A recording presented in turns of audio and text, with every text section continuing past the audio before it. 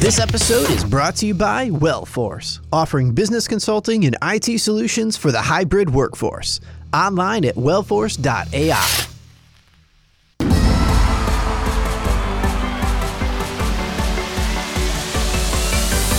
Thank you for listening to the Girls Who Do Stuff podcast. Visit girlswhodostuff.com. You probably shouldn't Google that. Oh, hello, and welcome to the Girls Who Do Stuff podcast. I'm Jenny Mitchell. I am Sarah Madras. And this is a show where you come as you are with the courage to speak up and tell a better story. And today in the studio virtually, we have my friend Serena Myers. Y'all, she's been so excited I about have been. texting me. I want to invite my friends. Okay, you can invite. Totally. When you meet somebody and you're like, oh my God, you're a beautiful soul. Mm-hmm. You know what I mean? That is her. Aw, that's Yes. like such a ringing endorsement. It's true. That is really sweet, actually. Welcome. So, Serena Myers, tell our audience about you. I'm a friend of Sarah's, but aside from that, I'm also a coach who helps recovering people pleasers get raw, real, and honest about how they truly feel, but in particular with the uncozy emotions like anger and resentment and guilt and all of that kind of stuff that comes with being a people pleaser. Yeah, that's my world, basically. Mm-hmm. And she's got lots of magical skills. What kind of magical skills? I mean, I talk to angels for a living, so that's where it all begins. But I bring a lot of ceremony and ritual to my life. I work with the moon cycles. Yeah, I do Akashic Records work, which is all about like soul level learning and teaching and healing. It's a little magical over here. I'm not going to lie. Mm-hmm. We like woo. And we woo-woo. dabble Yeah. in the woo. Mhm. So we love and embrace magic, but my like magic skills probably here and Serena's magic skills like way up here. Like she lives, like we like the woo. She lives in it. Oh, yes. Okay. She is it. Yes. She embodies the woo. Yes. Yes. I can get behind that. Hell yeah. Yep. She's amazing. Yeah. You do you, boo. Exactly. Exactly. That's too confusing with woo. The woo and the Maybe you do you woo boo. Yes. You do the you woo do woo boo. boo. You do woo boo. It says, boo. While wearing FUBU. hopefully Dave and goodness. John doesn't give us like a license royalty, like We're gonna get in trouble. energy work and angels and And what I love is her new book is called Sacred Anger. And because we are in alignment of feelings are neither good nor bad, they're just feelings and we don't judge our feelings.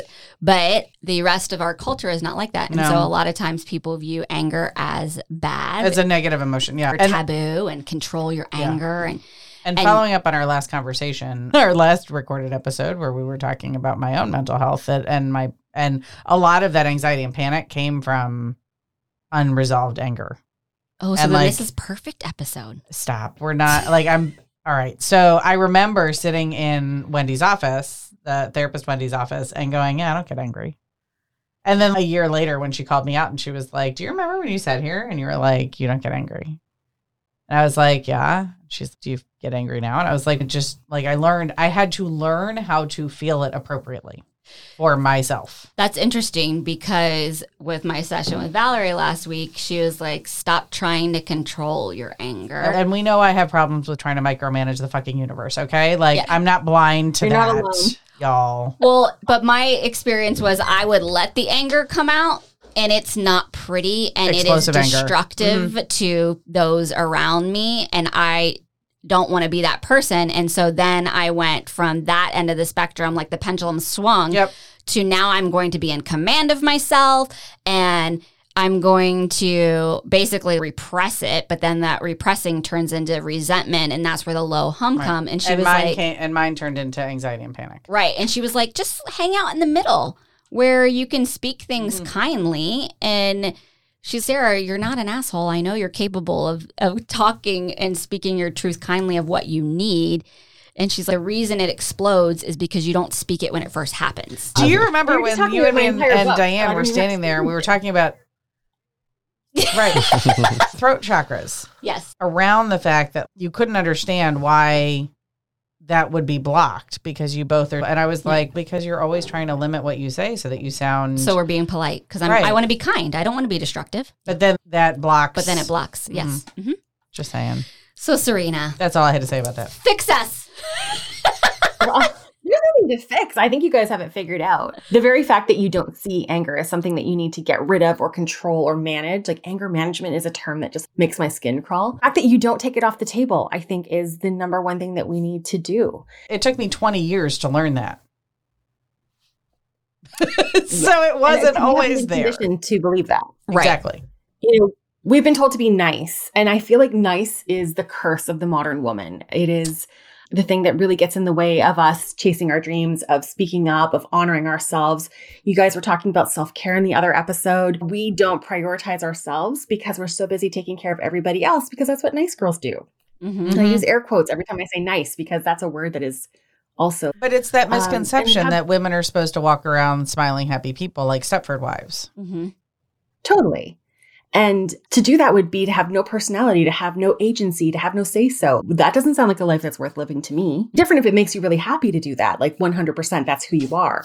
But I would say most of us aren't one-dimensional. We're complex beings, and we have a whole range of emotions, and we want to show up in these different ways. And so we have to almost rebel against everything that we've learned from our parents, from society, from religion, from culture and ads and everything. We have to rebel against all of that to just want to show up as we are.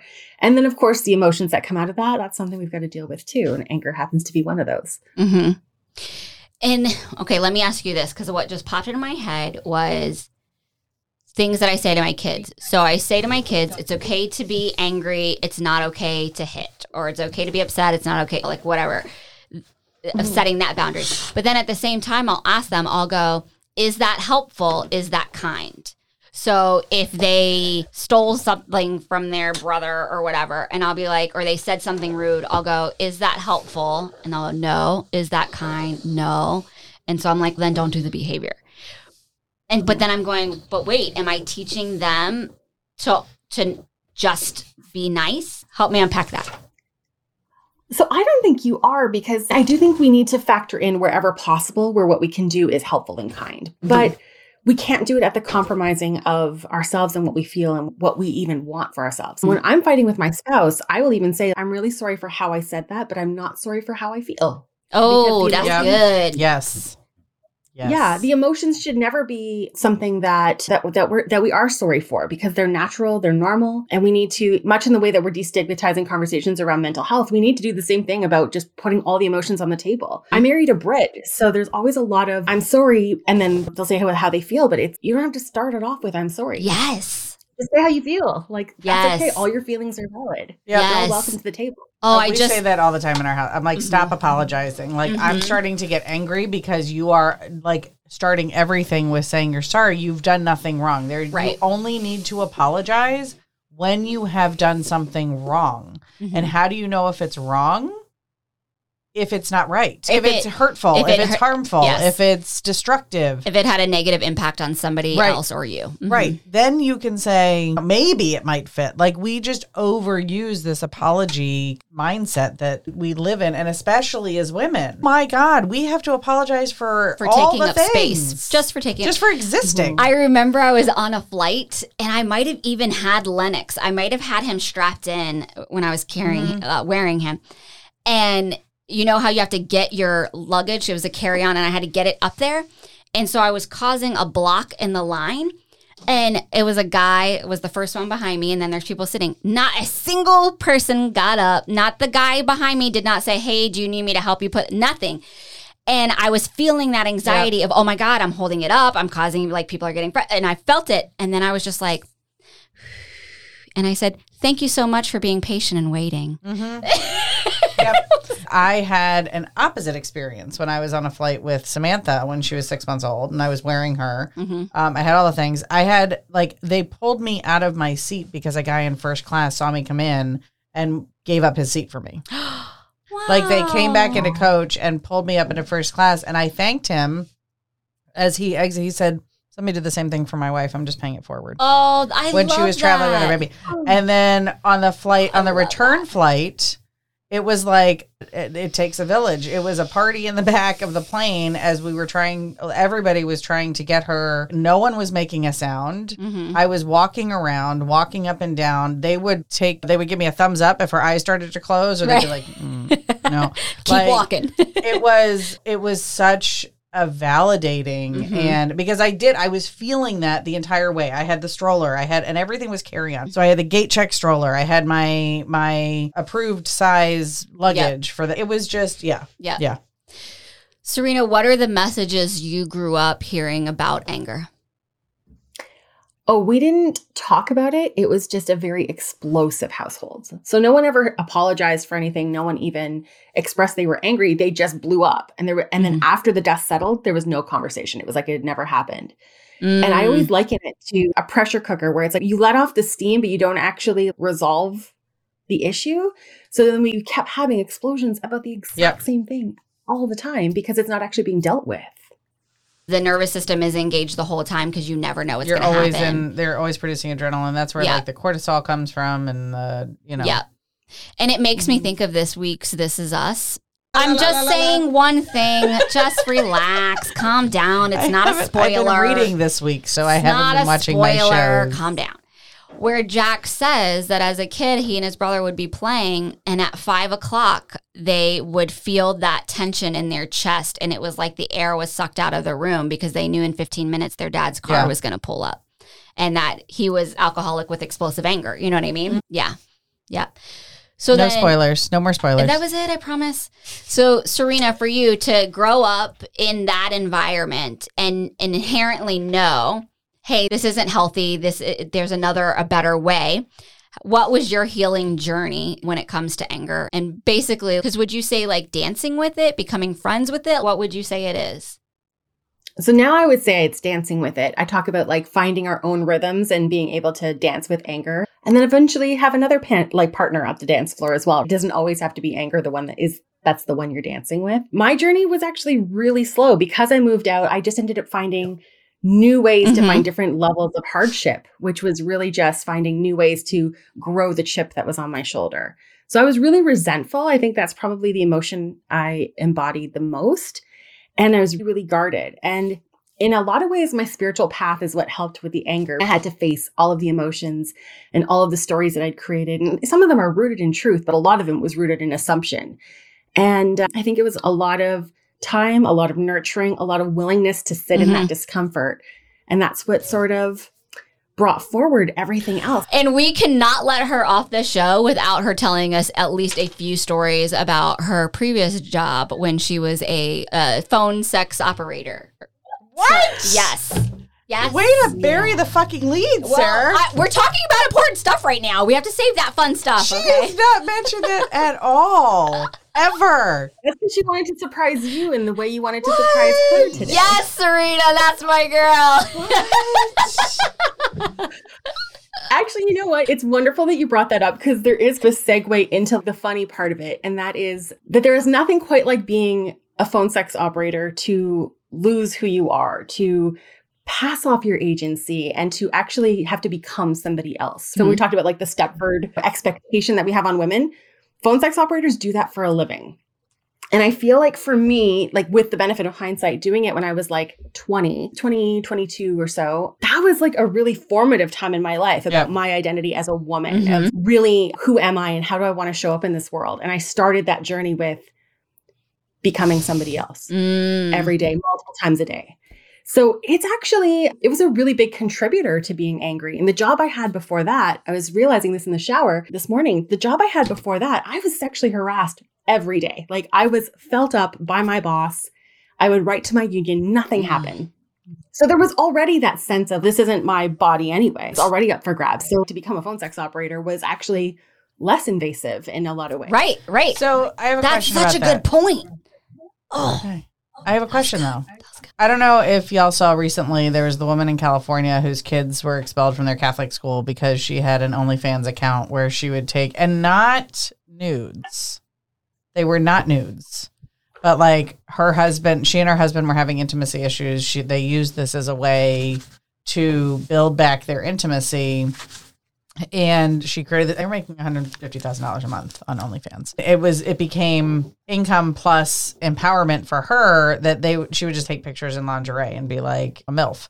Great. I totally get the objectifying side of this. But I also wonder if there is room in the conversation for women to reclaim and not, I mean, and there's so much more to this, right? That the reason that her kids were expelled was because one of the fathers of other kids in the school found her on OnlyFans and showed his wife. And then the wife made it her mission to completely, there's so many different layers there, but I think because I'm obviously all about claiming your body and owning your body and claiming your sexuality. Mm-hmm.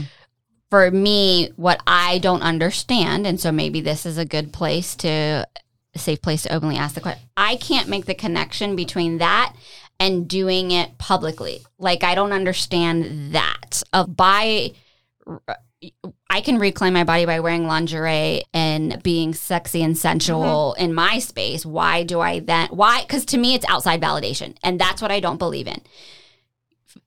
Internal validation of I feel sexy, I'm understanding my body, I'm claiming my body. That makes sense to me. When you are only claiming your body because of external stimuli of other people watching you, and now I'm making $150,000 a month on this, and so now blah, blah, that is not healthy to me because it's based on external. Unless it's not about the attention from the outside people, it's the ability to provide for her family in this way. Mm-hmm. And it's the whatever sizzle it brought back to her marriage. I can't speak for them. I don't know. Right. But I agree that if the number one driving thing, if she feels empowered because it's only because of outside validation, that's not really true empowerment. But if it's this is a way that I can show up for my family and provide for them and take care of them, well, that's a totally different. Right. It turned into that, but I like, and again, like this was just reading a couple articles about it, but that's basically what she said. This should not be this is not a big deal. This was our thing that got turned into something else because other people couldn't handle it. Mm-hmm. You know what I mean? Well, and to punish the kids for what the parents are doing isn't fair either. Mm-hmm. Right. I also think there's a big difference between the empowerment that comes from something like OnlyFans and then what I did as a phone sex operator. Because with OnlyFans, you are yourself or whatever persona that you've put up, and then people are paying to engage with that. Yep. Whereas in the case of a phone sex operator, they're not paying to engage with you. They're paying to engage with the fantasy. Mm-hmm. And so the person behind it has to just become that fantasy as opposed to being paid to be who they are. So they would, all right, I'm just curious now. Like, this is just a pure curiosity question. I'm an open book. So like people would call in and say, I want to have I want her to pretend that she's a Playboy bunny and talk to me and spank me with her. Yes. Okay. Except it wasn't ever pretend because that's also part of the illusion. Right. So they would call into an operator and they would say, I'm looking for this. And then the operator would call me and say, he's looking for this. And then they'd connect the call and we'd talk. And sometimes it was so specific. Like I remember one guy who used to call in and he had such a specific preference, but he didn't want to talk to the same person every time. So I talked to him easily 20, 30 times with a different description and a different name, but it was the same voice. Right. Like, he had to know that we didn't have like his particular specificity in like an infinite supply. That's just not realistic. And then tell me again for you, because you said for you it tied into the anger. Tell me more about that. The sexual harassment then tied into like the anger about that, then tied, yes.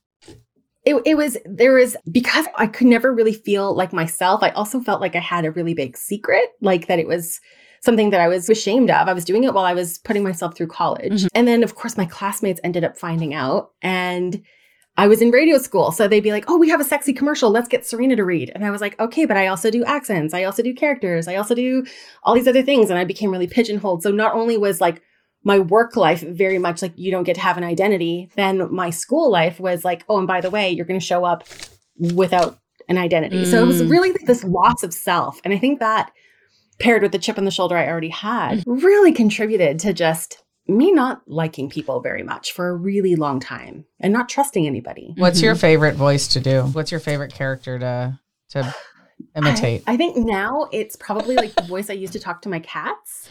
That is so funny. All right, share please with the world what voice you use to talk to your cats. That is not nice. You're not my friend anymore.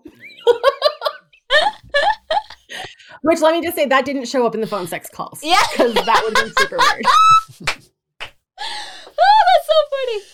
That's so funny. Best. These are such, like, it's becoming so clear. Those are such great examples of how it's such a separation of self, and that's them putting an identity on you rather than you being able to claim what your identity is for you, and that multifaceted identity, not just this singular 2D. Yeah.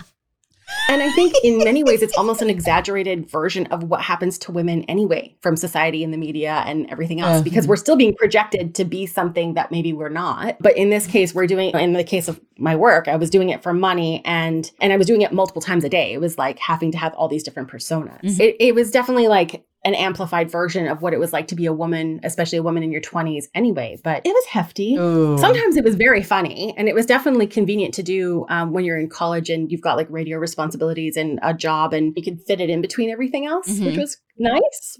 It's not a 9 to 5. I want to go back to what she just said though about like how it fit into what you would be doing anyway as a woman in your early 20s, or even I think it can translate to any age, that you are expected to fill multiple personas, that the assumption is that you're going to be what the room needs you to be, not who you are.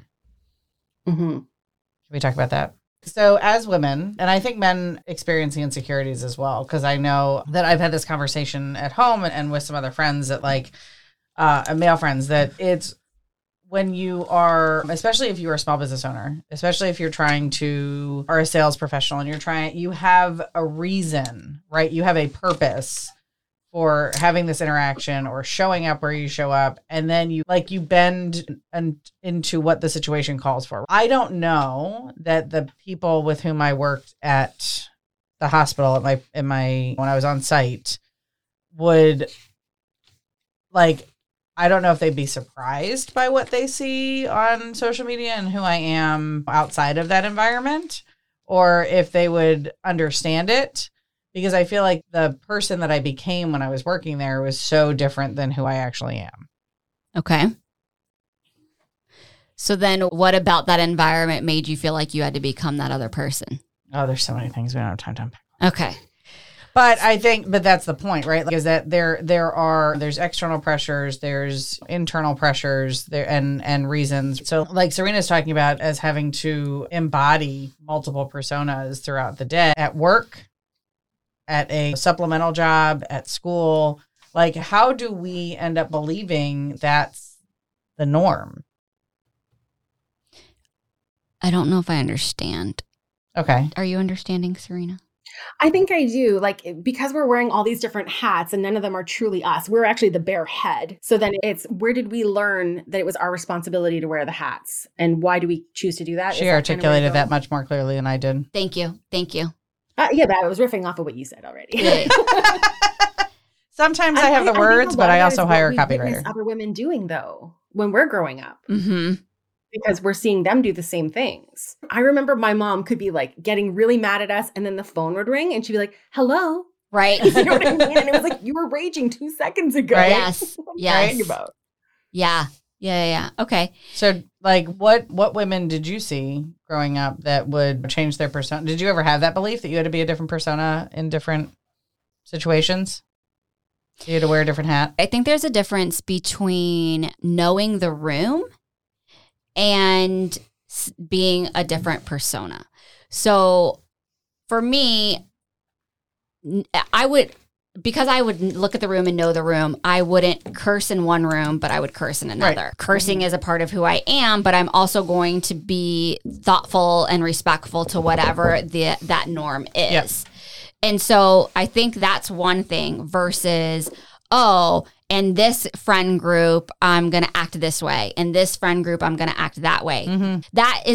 That's out of alignment with me just because I sucked when I was in drama club because I couldn't do it. It just felt You were in drama club? Yeah. Mm-hmm. And different things. And, yeah. Yeah. Or even in Spanish class.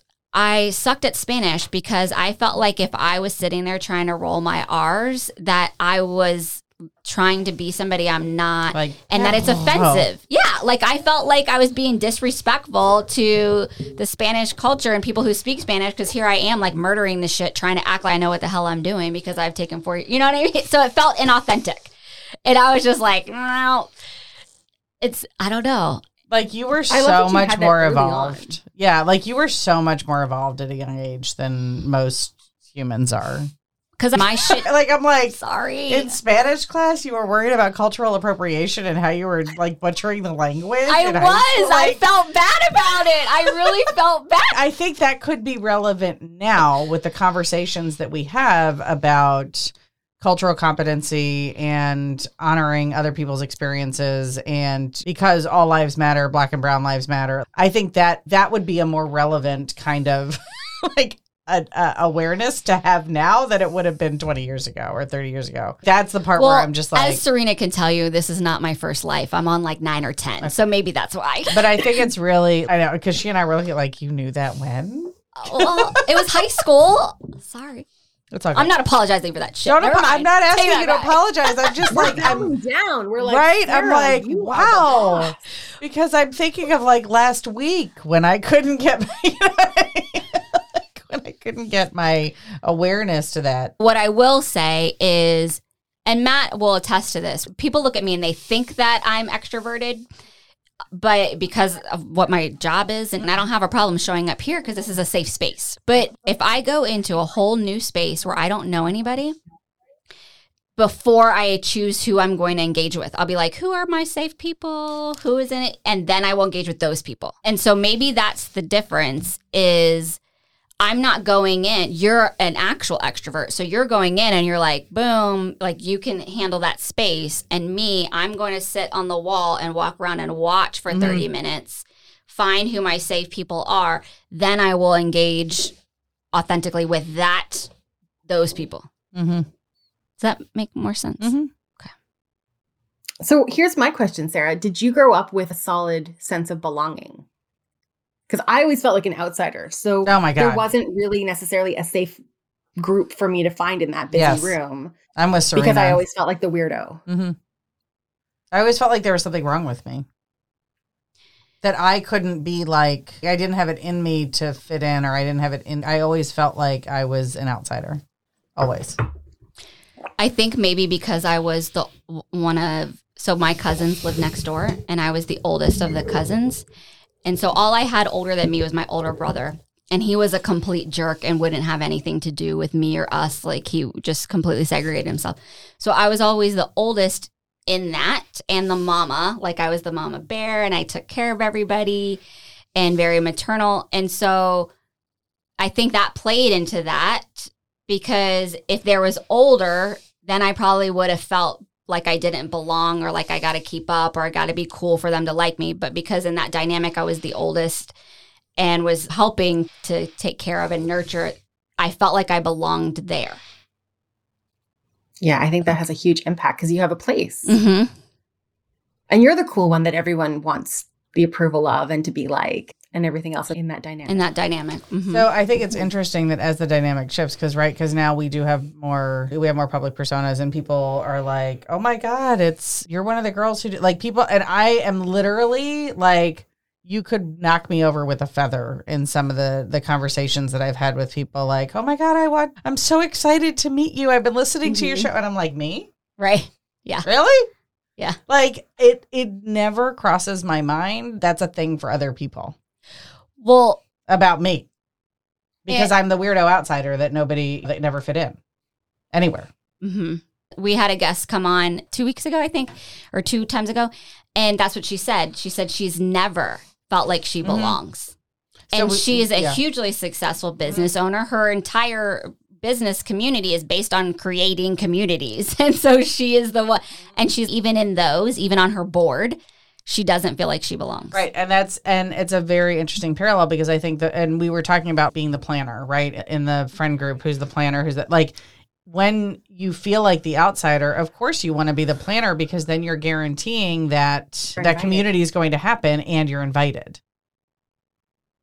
So you're always, and at the same time, it feels isolating and lonely because you have to be the one to do, you know what I mean? Because it falls on you. The time when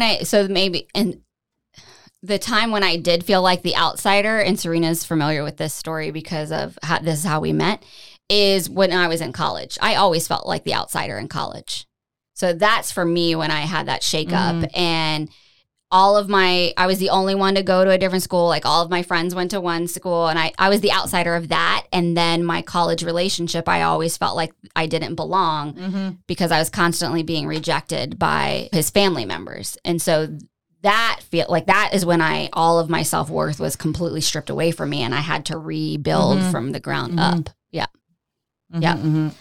So Serena, for you, how did you so then people that are listening are like, oh my gosh, that's me. I felt like I haven't belonged.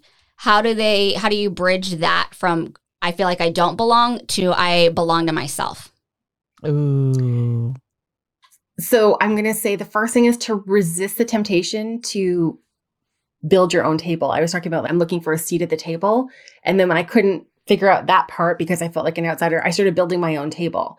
But then I'd be afraid to invite people to bring their own chairs. So I'd just be sitting at this table by myself. And so trying to go it alone is not the right way either. But I think the more real you can get with yourself about how weird you are or about how you feel or all these different things, particularly the stuff that you don't want anyone else to know about, the shame stuff. If you can just get really raw and real about what it is, and it doesn't mean that you have to change it. You don't have to do anything. You just have to acknowledge that it's there. I think that's the first step to actually just accepting yourself as you are. Like exactly right now, not when you're richer, not when you're thinner, not when you've got a PhD, like none of that matters. Like right now, as you are completely worthy, but we can't actually claim that worthiness for ourselves until we're willing to look at the good, the bad, the ugly and say, yeah, that's all me.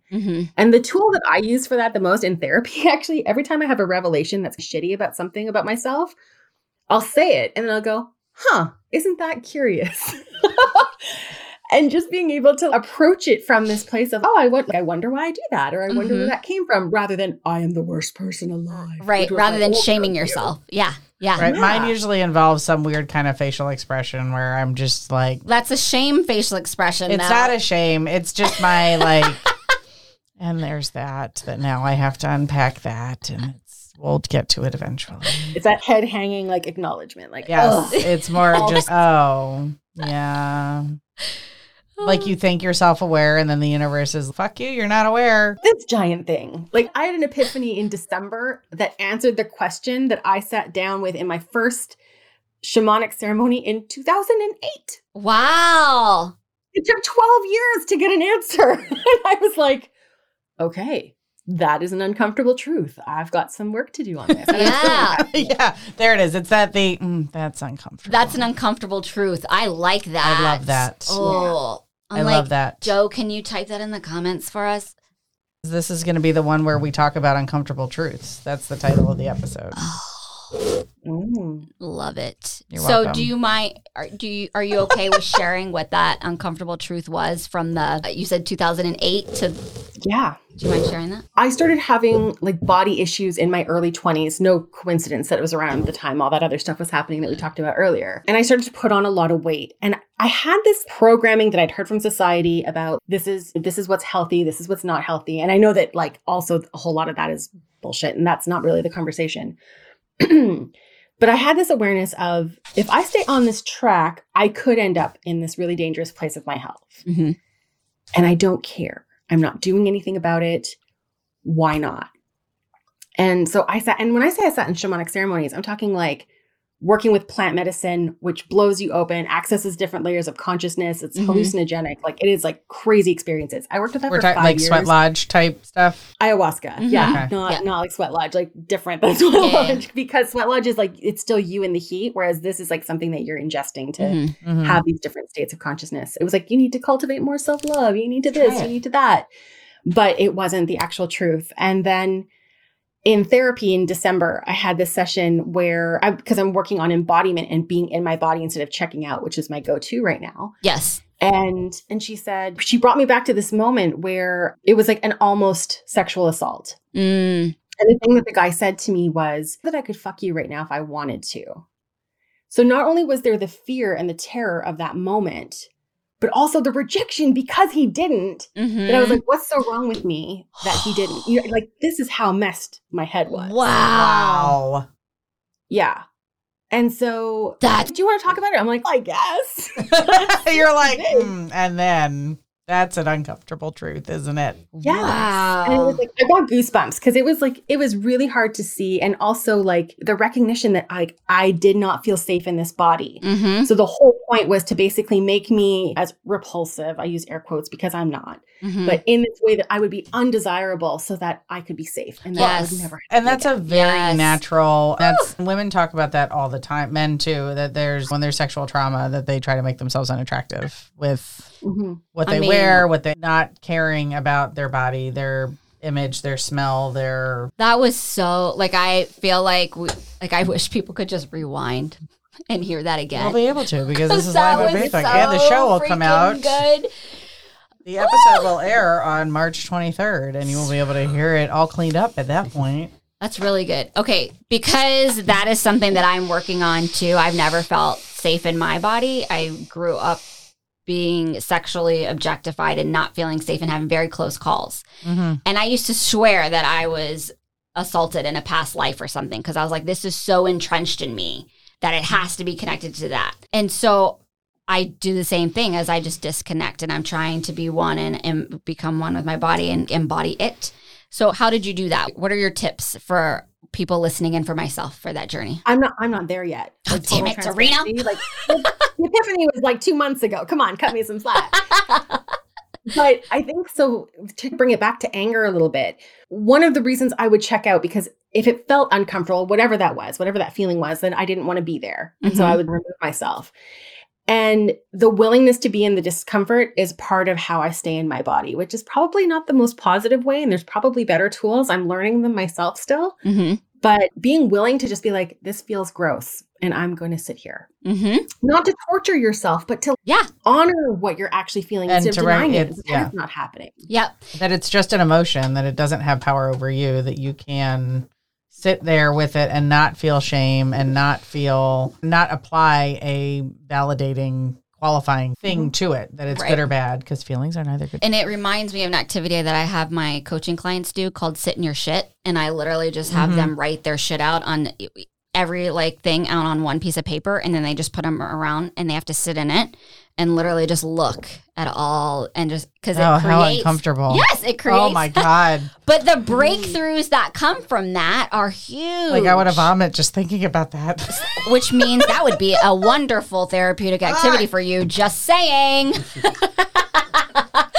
But that's what you're talking about, Serena. You're saying I'm Yeah. sitting in that discomfort. I'm sitting in my shit. Sitting in the shit. Yep. Yeah, I'm sitting in my Well, and I shit. think the thing that's really cool about that too, though, is that it's honoring exactly what is instead of trying to make it something else. So everyone I know, especially in spiritual spaces, goes, oh, I'm really angry right now. What's the lesson here? What am I going to Mhm. get from this? And it's always trying to put a positive spin on a crappy situation. But if you can just be in it and let it be Yeah. crappy, uncomfortable, hard, tears, snot, whatever. Mm-hmm. And then after you've done the work of moving it, because you've released it, you've cried it out, you've set it on fire, you've gone for a jog, whatever it is, then you can sit back and reflect and say, okay, cool, that was really awful. What can I get from it? It's just a form of a deflection rather than allowing it. It's you have to let yourself drown in it in order to be able to release it first. Yeah. Mhm. Yeah. Yep. But it's constructive deflection. It looks Mhm. like you're doing inner work. And you're like, oh, how enlightened am I? And you're like, you're not at all. Oh, And I that's say such that a to good myself. point too. Yes. Such a good point. Yeah. And it's that whole culture of having to, what is it called? I can't remember the name, where you have to be positive all the time. And it's, Mhm. we call it empathy misses. And so when something, I mean, we call it Stepford Wives. well, it's one of the empathy misses, right? There's six ways that we like miss the happiness. empathy. Yeah. And that is one of those ways. And it just becomes about the listener. Right. And the listener is uncomfortable. And so they'll try to be like, well, let's find the lesson. You Let's don't find have to the be silver shiny, happy line. people all the time. Right. When actually empathy is simply sitting and joining. Yep. And that's what you're talking about, is you're saying instead of deflecting, instead of trying to shift it too quickly, I'm just going to join it. I'm going to join with it. And I always give the example of the movie with Cuba Gooding Jr. and Robin Williams of What Dreams May Come, way old back in the day movie. But the only way that he's able to save his wife from depression and suicide is he joins her in her darkness and just sits there. He doesn't try to fix her. He doesn't try to make it all, like he tried all of that and it didn't work. Right. But the second he just joined her and just sat there, Mm-hmm. then that's when she was like, okay. And this goes back to, oh shit, I'm on fire right now. Y'all, downloads are happening. It goes back to belonging. Because then she was like, I feel like I belong. He's not trying to fix me. He's not trying to change me. He's accepting me for who I am. I feel like I belong now. And that belongingness is what then was like, okay, I am worthy enough to come out of this. Yep. Shit. I actually lived that with anxiety. I had a year of debilitating anxiety where I was in bed. I had to leave my job. Like, it was awful.